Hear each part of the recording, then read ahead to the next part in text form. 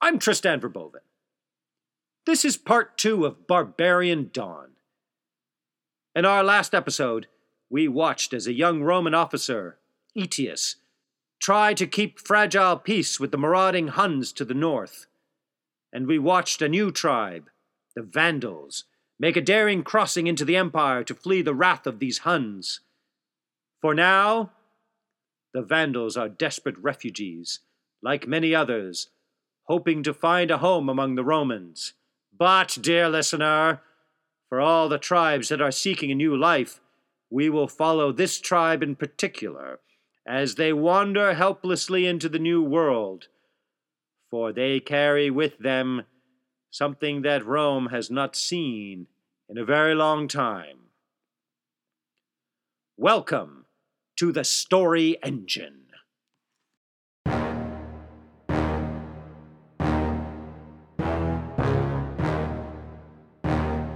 The Vandals slowly make their way south through the lands of Rome. And in their migration, they find other tribes who once lived in the lands north of the Great Rhine River, who have found new homelands. 500 years have passed since Roman legions conquered the lands of the savage tribes, and for 500 years there has been peace and prosperity. Only now, these lands are inhabited again by barbarian tribes, and it is for Rome to continue to keep the peace.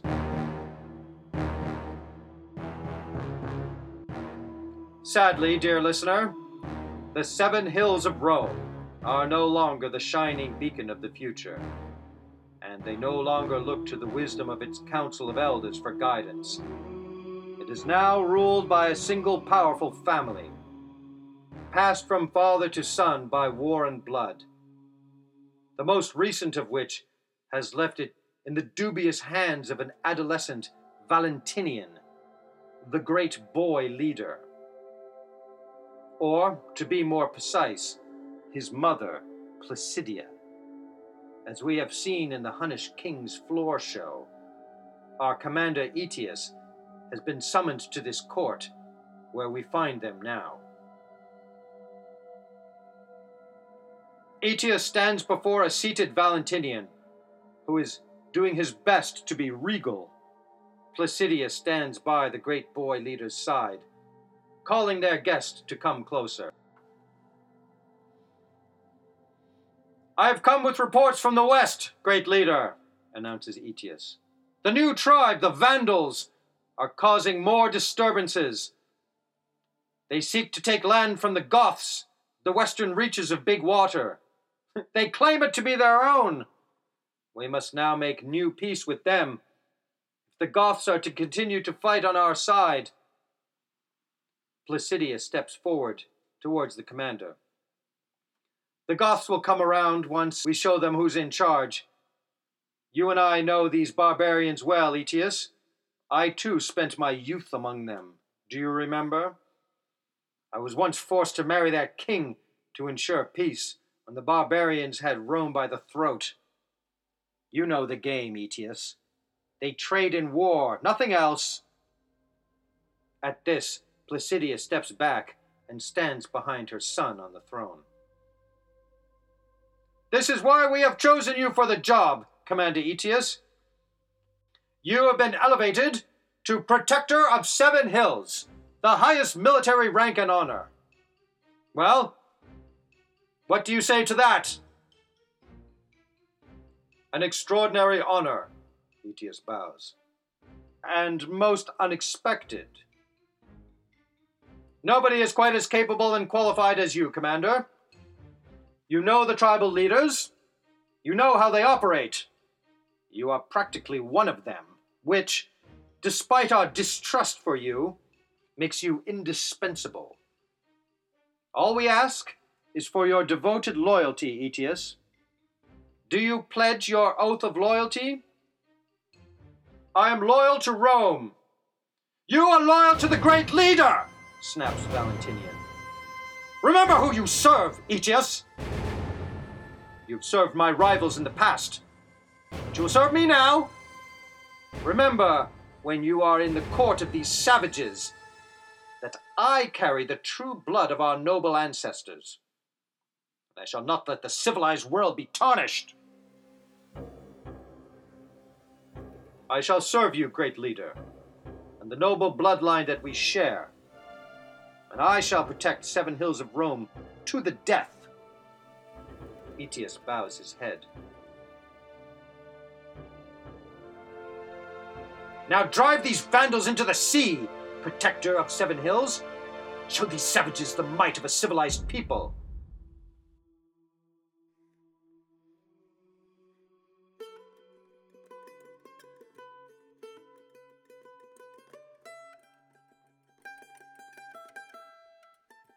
And so, dear listener, the protector of 7 hills, Commander Aetius, travels west to unite his army with the Goths to drive the Vandals into the sea. But meanwhile, on the western reaches of Big Water, Gaiseric, now king of his people, has the same idea. Only he plans to do it with his own ships.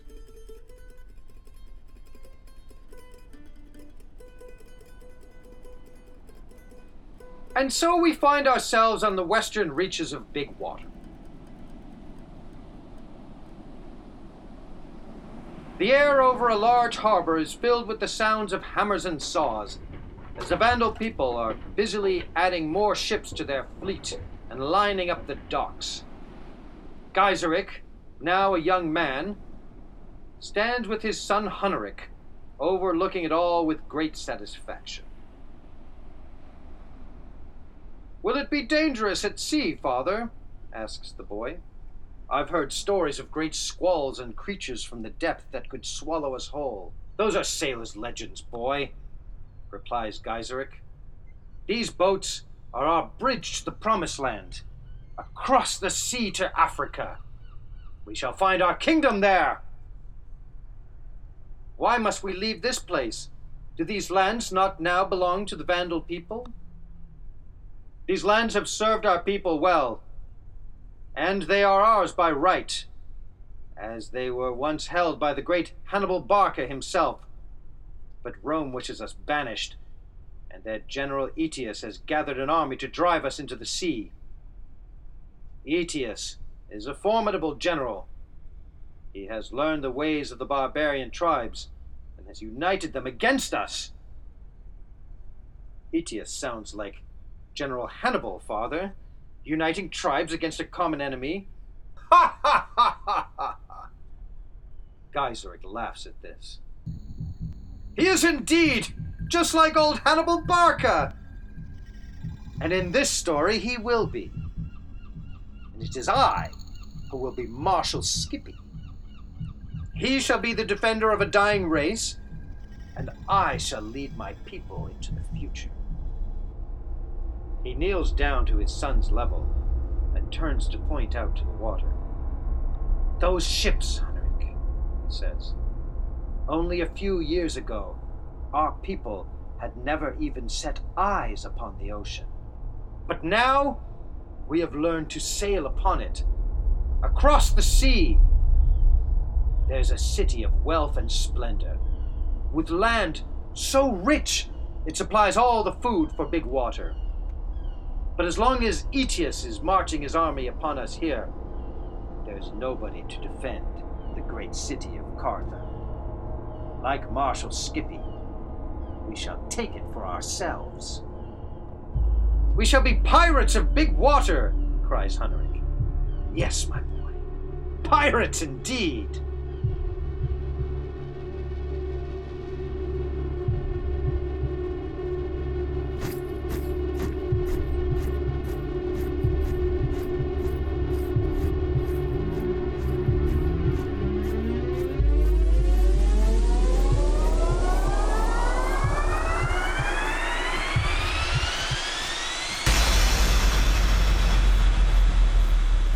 And so it plays out. Aetius, busily playing the delicate and dangerous game of keeping the peace between tribes, arrives on the western reaches of Big Water, only to find that the Vandal people and their fleet gone.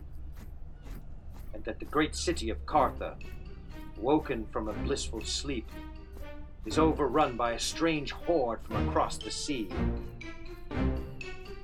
The news of this disaster reaches the furious court of Valentinian and Placidia, who strip Aetius of his title and banish him from Rome. Ah, yes, dear listener, they are not called the Vandals for nothing. Gaiseric and his band of pirates, by trickery and brute force, stormed the unsuspecting defenseless city of Cartha, taking from it its wealth and power. For Cartha is not just a rich province on the Roman Empire. It is the very breadbasket. And now, the grain supply that feeds Seven Hills, its people and its armies, is in the hands of brand new pirates, who are out to bring vengeance upon Rome. And, worst of all, is that Seven Hills' great protector and only hope, Aetius, is now far away. With no place to go, he has fled to the only family he has left, the court of the Huns. And he now finds himself before their new king, Attila the Hun.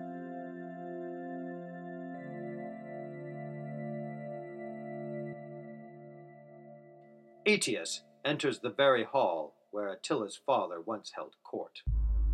It has the same throne at its head, and the same broad floor surrounded by seats.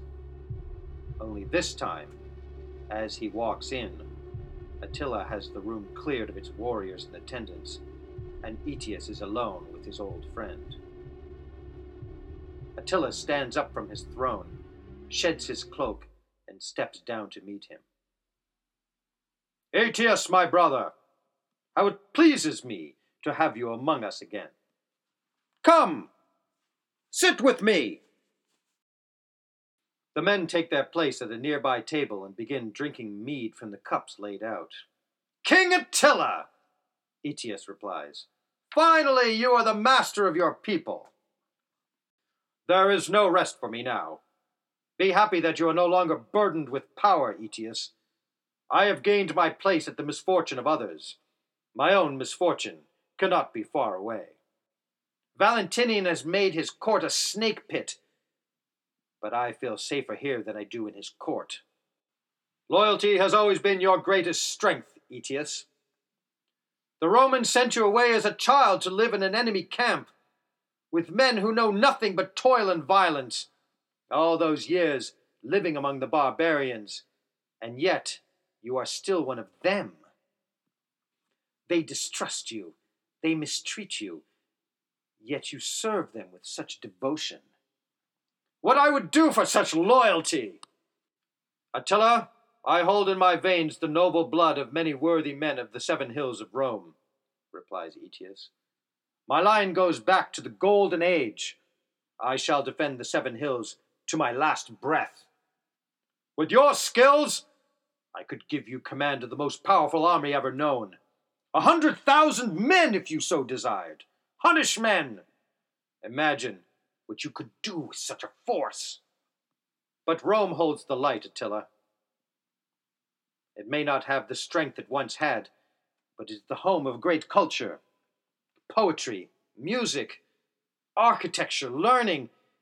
It is the home of the most powerful god. This must be defended at all cost. Attila pauses a moment to reflect on these words. You think us savages, don't you, Aetius? Attila pulls his drink down and rests his fists upon the table. You think us nothing more than filthy brigands, thieves, creatures of appetite, dazzled by gold and silver, content to drape ourselves in trinkets and trophies. We have no art, but the art of war. We have no science, but siege engines. And we have no literature, but the bawdy tales of heroes and beasts. We have no history, but that which is written by the survivors of our wrath. No poetry, no music, no sculpture, just weaponry and horsecraft. Attila looks sternly at his friend. But all of that will change, my dear Aetius. You will see.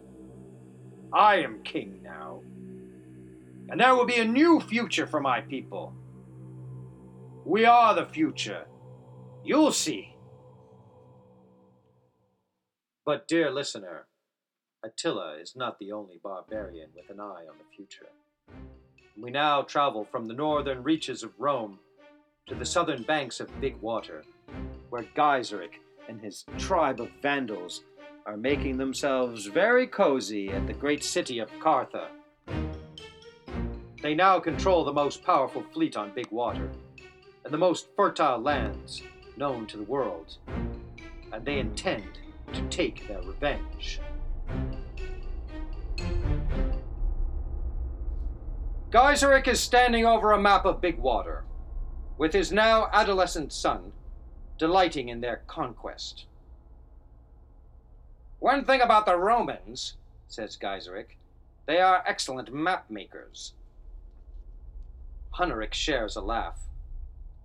Not to mention excellent builders of ships, excellent builders of cities, excellent builders of farms. Why, these farms make enough crops to feed all of Big Water. Just imagine, my son, not a generation ago, my father led a starving band of unfortunates to seek mercy with Rome. And now we have the entire empire by the throat. He leans over to the map, his gloved fist on either side of it. Just look, my son. Look at the kingdom of the Vandals. All of North Africa is now in our hands. The finest, most productive lands in the world. And the islands that were once the wealth of Cartha, those are ours too. No ship can sail Big Water without a heavy Vandal tax. The only place left on the Cartha lands is Sickle Island, the very Barca homeland. It still serves Rome. Why do we not just land our ships and take it, Father? We must never underestimate them, my boy. They may be weak, but they're vicious when cornered. We must choose the right moment to strike.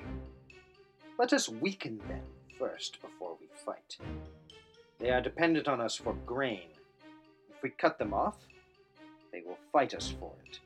But if we sell it to them at double the price, they will pay it. We shall bleed their coffers dry. How can we be sure they will comply? This is where you come into the plan, Hunneric. In exchange for peace, I will demand that the great boy leader's sister Honoria give her hand to you in marriage. And when you and she are old enough, imagine a Vandal king in the court of 7 Hills. A generation ago we were wandering vagabonds.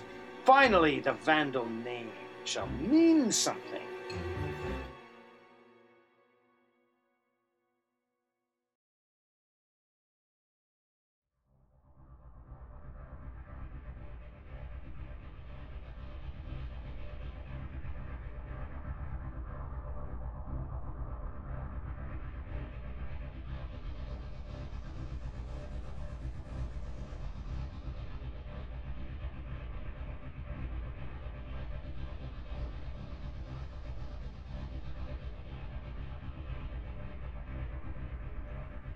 Indeed it shall, dear listener.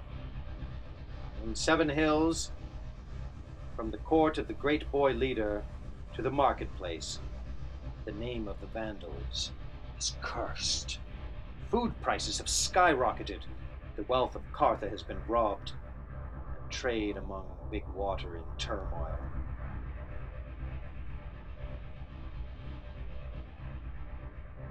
So when Valentinian receives a message from Gaiseric that his sister is to wed the Vandal prince, Honoria is outraged. You would have me marry one of those savages! I carry the noble blood of my ancestors. I will not share it with an ape! Placidia tries to talk her daughter down the best she can. We must all do what we must to spare Rome, my dear. That is the duty of our noble blood. Do not forget that I too had to share my bed with the king of the Goths, just so we could keep peace in our place in the house. You shall do the same. But it was all too much for this impetuous creature, for Honoria can see where the future lay, or more precisely, with whom. What she does next will change the history of the world, dear listener. With a single handwritten note and a ring sent into the night by messenger, she sets in motion the end of the world as we know it. What was in this fateful note? We shall find out now. Our friend Aetius is arriving at the court of Rome. He rides in, as he has done so many times, from the darkness of Hunnish badlands to the splendor of a great palace.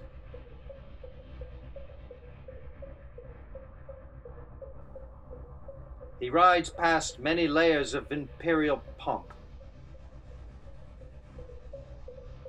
past feathered guards and draped columns, past the magnificent works of art, past the throngs of attendants and servants, to the great hall, where an audience witnesses the daily workings.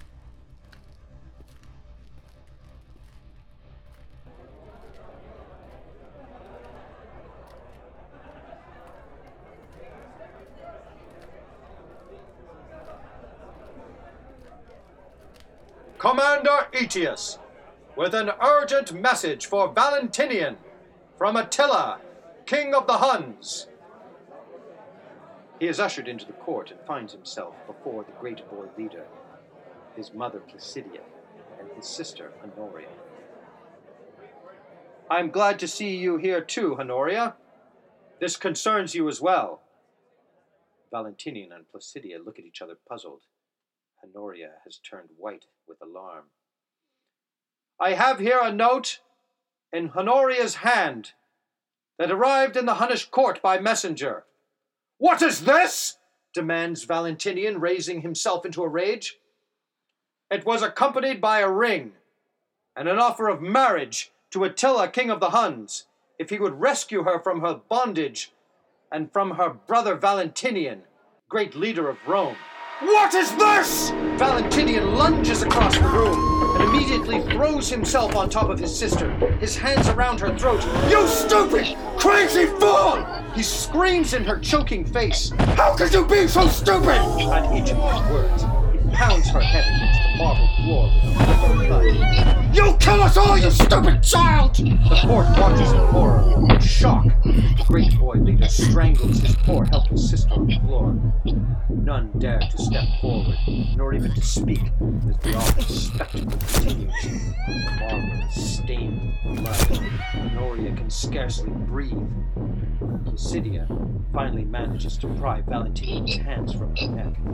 Stop it, Valentinian! Stop it! Stop it! Cries Placidia. Stop it! Stop it! We need her alive! Valentinian lands one last blow upon his sister's face, and then, composing himself, gets up. He wipes his bloody hands on his white draping toga, and calmly walks back to his throne. Two of the attendants scurry forward to assist Honoria, who lay choking. Leave her! Without turning, he says to Aetius, who's been standing by at attention.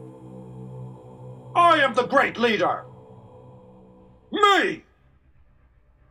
Not these women! Me! I am the great leader! I will decide! I will decide who marries who, and who dies, and who does the killing! Me! I will decide, nobody else!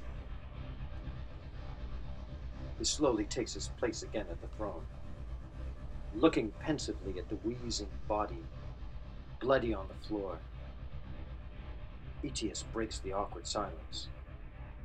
Attila, king of the Huns, demands immediate delivery of his betrothed, as well as half of the Gallic lands as a dowry. Valentinian closes his eyes and chuckles hopelessly to himself. He then looks over at Placidia. You're the great leader now, my son. He then looks over at Aetius. I know we have had our differences in the past, my dear Aetius, and that you owe nothing to this house. But Attila will come for our lands. I know it as well as you, and he will come for his place in this court. And when he does, we're all doomed. The 7 hills of Rome are doomed. Civilization is doomed. Centuries of empire! And I will not have it happen on my watch! And nor will you! He can gather a force of at least 60,000 men, replies Aetius. That's 60,000 mounted Hunnish warriors, and they will pillage and destroy everything they meet on the way. Whether it is us or local tribes, makes no difference. He will not stop until he sees his way.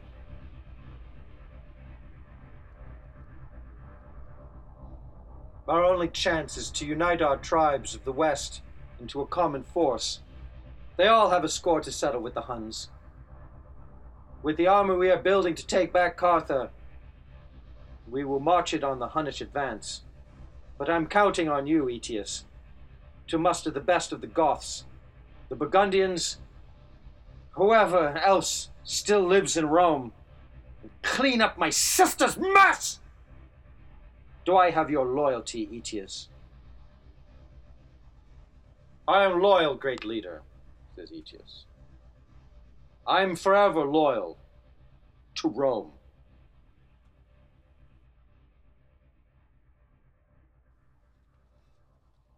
No, it's not looking good, dear listener. It's not looking good at all. The delicate fate of Rome is now in the hands of the great boy leader, now turned Emperor of Rome, and his scheming mother and sister, and the questionable loyalty of the only capable man left. Not a good place to be with its dwindling food supply in the hands of marauding pirates to the south, and its totally inadequate army marching north to face the most terrifying species of warriors ever seen by man, led by an ambitious genocidal barbarian hell-bent on a legacy of conquest and destruction. But we have Aetius, the last wild card in a stacked deck, who's prepared to deal himself into Rome's last stand, using an old page from the book of Hannibal himself. We all know how that turned out. But you will have to find out in our next and final episode which great force will fall and who shall inherit the earth. We need only look at ourselves in the face to know the outcome. How it happens is the tale for the next episode of the Story Engine.